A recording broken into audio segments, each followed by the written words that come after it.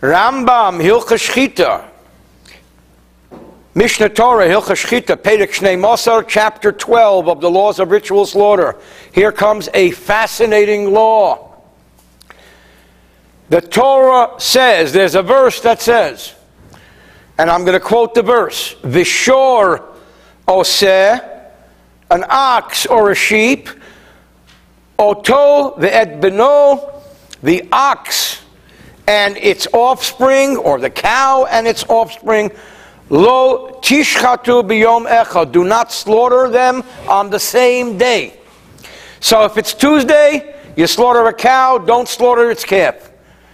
You slaughter a calf, don't slaughter the cow. Who shouldn't? What shouldn't? When shouldn't? What if you do? Why? Who? Chapter 12. If somebody slaughters an animal and its offspring on the same day, violating that law will not make the meat treif. The meat is kosher. But the one who did it transgressed a negative commandment of the Torah. The Torah says, Lo tishchatu. And if there were witnesses who saw him and warned him, etc., etc., vashochet loke, there could be the application of lashes even. Shenemar, as it says in the pasuk, also v'yezbeno lo tishchatu b'yom echad, that the animal, now technically it says, him and his son. But that's poetic. It means it and its offspring. Usually we don't know who fathers a cow. We know who's the mother. So this is a euphemism, by and large, referring to the cow and its offspring, the female. Now, being that, and this is interesting, the first slaughter, the slaughter of the parent, is permissible. It's only the second one that creates a problem. So therefore, only the second slaughtering is the violation. Therefore, if somebody went and slaughtered the cow, and then his friend came, another man came, and slaughtered the second, it's the second one that violates and gets the lashes. Why? Because the first one did nothing wrong. Really? So that applies to two different people. Wow. So how do we know when we're buying a calf if the cow was shechted that day? You have to hire a detective. Years ago in Encino, there used to be bus benches. Nick Harris detective. I don't know what happened to Nick, but you got to hire Nick. Beis Isur Eisev Ezbenei. When and where does this prohibition apply? The prohibition of not shechting the mother cow and its calf, or the same goes for all other kosher animals. Sheir Eiseh, ox, which means the cow family and the sheep family. Neyeg b'chol zman b'chol mokem. This applies in all times and in all places. It applies bechulin in everyday meat, and in sacrifice meat. Bein kadoshim anacholim, bein kadoshim shein acholim, whether it's eaten or it's not eaten. Therefore, it's talking about sacrificing, slaughtering, just slaughtering the animal. Therefore, some scenarios. If the first animal was slaughtered in the temple courtyard, and the other was slaughtered for a barbecue. So the first one for a outside the temple courtyard purpose, and the second one in the courtyard, whether they were both not for sacrifice purposes, or they were both for sacrifices, or one was mundane, everyday food, and the other was a sacrifice. The bottom line is, it doesn't matter. The one who slaughtered the second animal, meaning the offspring, or the mother, can be liable for lashes under certain conditions for the transgression of this commandment. This prohibition only applies to the act of shechitah, to the act of slaughtering. Shenemar le'sishchatu. The prohibition is to slaughter. The Shechitah shneim hu ha'yisur. It is both these animals, if they're slaughtered in the same day, the prohibition kicks in. Avalim nochar arishin. If the first animal was not slaughtered, but it was decapitated, the animal was killed for non-kosher. They hit him on the head. Ein isnabel biyodei, or for some reason the animal became a nevela, the animal died on its own in the process. Mutar lishchet, then being that the first animal was not slaughtered, the second one may be. Because technically, they both need to be slaughtered. If the first one was killed in another way, or just died on its own, there's no reason you can't slaughter the second one. Or, the same thing applies, if the first one was ritually slaughtered, and the second one was decapitated or just died, then again, one is exempt from this halacha. What if a deaf mute, or someone who is not mentally full capacity, or a minor who's slaughtered on their own without supervision? We learned earlier that if these categories of people slaughter under supervision, then it could be kosher. But here they did it without supervision. This is not kosher shechita, and you may then slaughter the second animal. Because the shechita of a cheresh, of a deaf mute, or someone who doesn't have full mental capacity, or a minor, without supervision, is not called shechita at all, it's called killing. Hey, ha-shechitah sarishan v'arei usafek nevela. What if somebody slaughters the first animal, and the halacha, for whatever reason, dictates that this animal, we're in doubt as to whether it's an nevela or not? And I want to point out here again, what's the difference between nevela and treifa? Nevela means the animal died without shechita. Treifa means there's something wrong with the animal and it's going to die. One of 70 conditions. Nevela means it died. Roadkill is nevela. Asur lishchet asheni. If it's sopik, if we're in doubt as to whether it's nevela or not, you may not slaughter the second animal. And if you did ein aleka, there cannot be an application of lashes, because whenever there's doubt, there can't be the punishment of lashes biblically, even if there were witnesses who warned and saw. I made a bracha earlier. I'm just going to have some water here. L'chaim.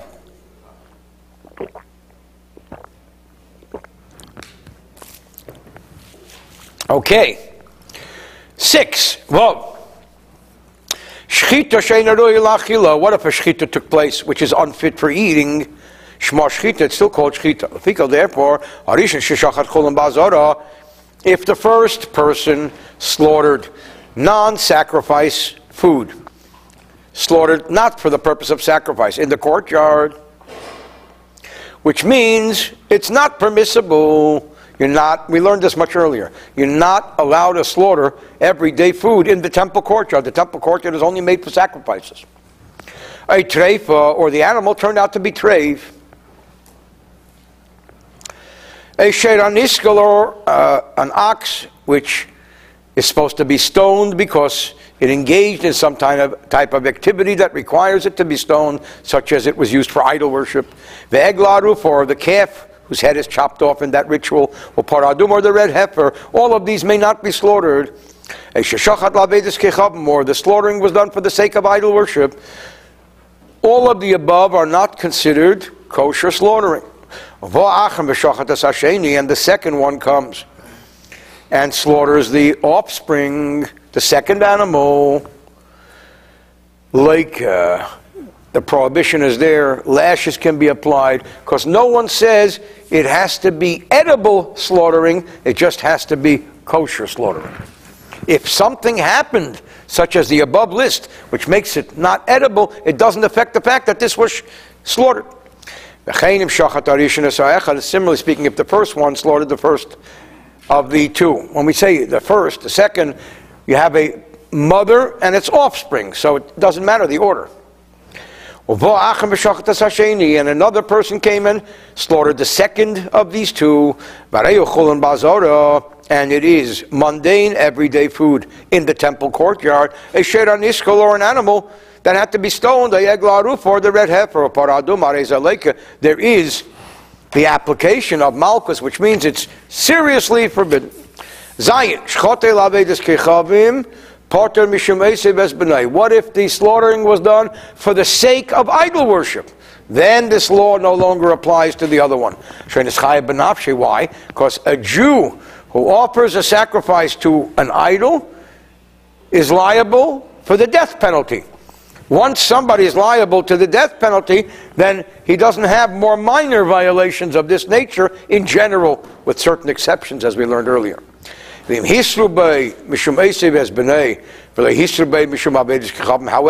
if the witnesses warned him and saw him, and the warning consisted of the prohibition of not slaughtering the mother and offspring on the same day, and nobody warned him about idol worship, then the mother and offspring violation kicks in, and the idolatry violation does not kick in.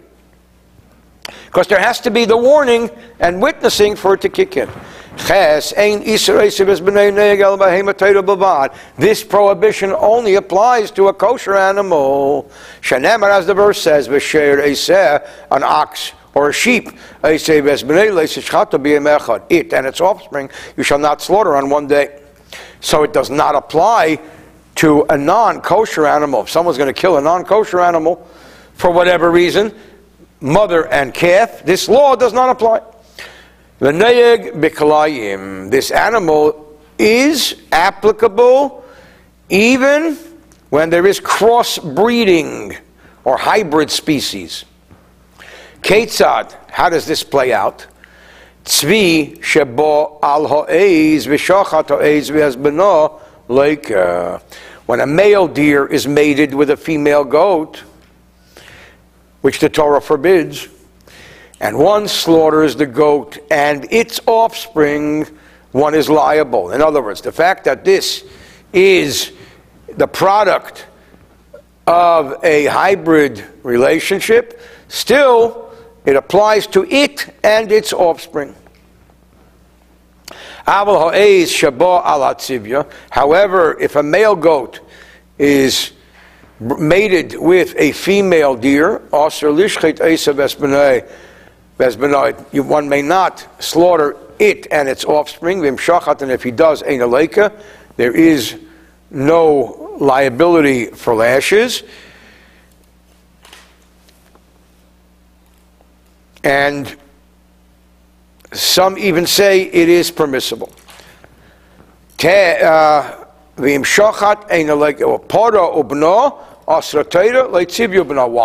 Because the Torah forbids slaughtering a cow and its offspring, and not a deer and its offspring. Meaning a kosher domesticated animal, not a kosher wild animal. So this falls into the category of wild animal. Test 9. What if the offspring of this deer was female, and then it gave birth to an offspring, and you slaughtered the offspring and its offspring, now there is the application of malchus. This is forbidden. Certainly a hybrid species is produced by mating a sheep and a goat, regardless of which is male, which is female. Here, this prohibition applies in full force. One may slaughter a pregnant animal because a fetus is considered an extension of the mother, so this halacha does not apply to the fetus. We learned the application of this law earlier. What if the fetus came out of the womb alive and then hit the ground, started walking? Then it has established life. Then you should not slaughter it on the same day, but there is no application of lashes. In general, this rule applies to female parent, which means the cow the mother animal and its offspring. Shezeh b'no vade, because we can be certain we know who the mother is. And if we certainly know who the father is, because we're the person who bred them together, then it's best not to slaughter the father and the offspring together. But if he did, there can't be the application of lashes, because the whole practical application of whether this applies to the animal's father or not is doubtful. Don't do it, but there can't be the application of lashes.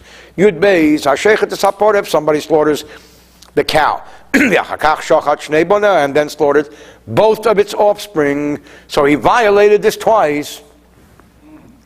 With the proper witnessing and warning, there could be an application of double lashes. What if he slaughtered both offspring first and then slaughtered the mother? So the act of violation was only one, because the offspring are already slaughtered and there was no violation. The violation only kicks in when you slaughter the mother after the offspring. Like achas, there can only be one application of lashes. Shechitah ves bita ves ben bita like shnayim. What if he slaughters its daughter and its daughter's daughter? There could be two violations. Shechitah ves ben bita v'achakach shechitah sabas like achas. What if it slaughters the son of its daughter, and then the daughter? There's only one violation. Bein hu, bein achar, whether he or someone else does it. Yud Gimel. Shnayim shalok chushtei behemoths. What if two customers come to the butcher shop, to the farm, and they purchase two animals? Zehoim, one purchases the mother animal, v'zeh abbas, and the other one purchases the daughter animal. Uvoladin, and now they bring the matter for judgment. There's a big party going on, and this one has a wedding of his daughter, and this one has a wedding of his... This one has a bar mitzvah, and this one has a bar mitzvah. Who gets to slaughter and who doesn't get to slaughter? They both were innocent customers. They happened to do this, happened to get into this scenario. The answer is, the one who buys it first can shecht it first. The other one is forced by the Beit Din to wait till tomorrow.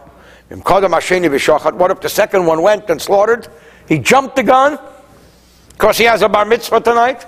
Tomorrow's not going to help him. Then, despite the fact that he's wrong, but he did it. So the first one has to wait until tomorrow, because it is a serious Torah violation. Now the problem is, when I go and buy an animal, how do I know? So he says, "Ba'arba prokim bashana," 4 times a year. When somebody sells an animal to somebody, he must inform him and tell him, "I already sold this animal's mother, or daughter, or offspring to be shechted." So you have to actually give a disclaimer. You have to give up a note. It has to be part of the escrow. In order that the second customer should wait. And not slaughter until the next day. Which are the 4 days? Cinco de Mayo, Martin Luther King Day. Now, Erev Yom Tov Ha'achar Shachag, the eve of the last day of Sukkot,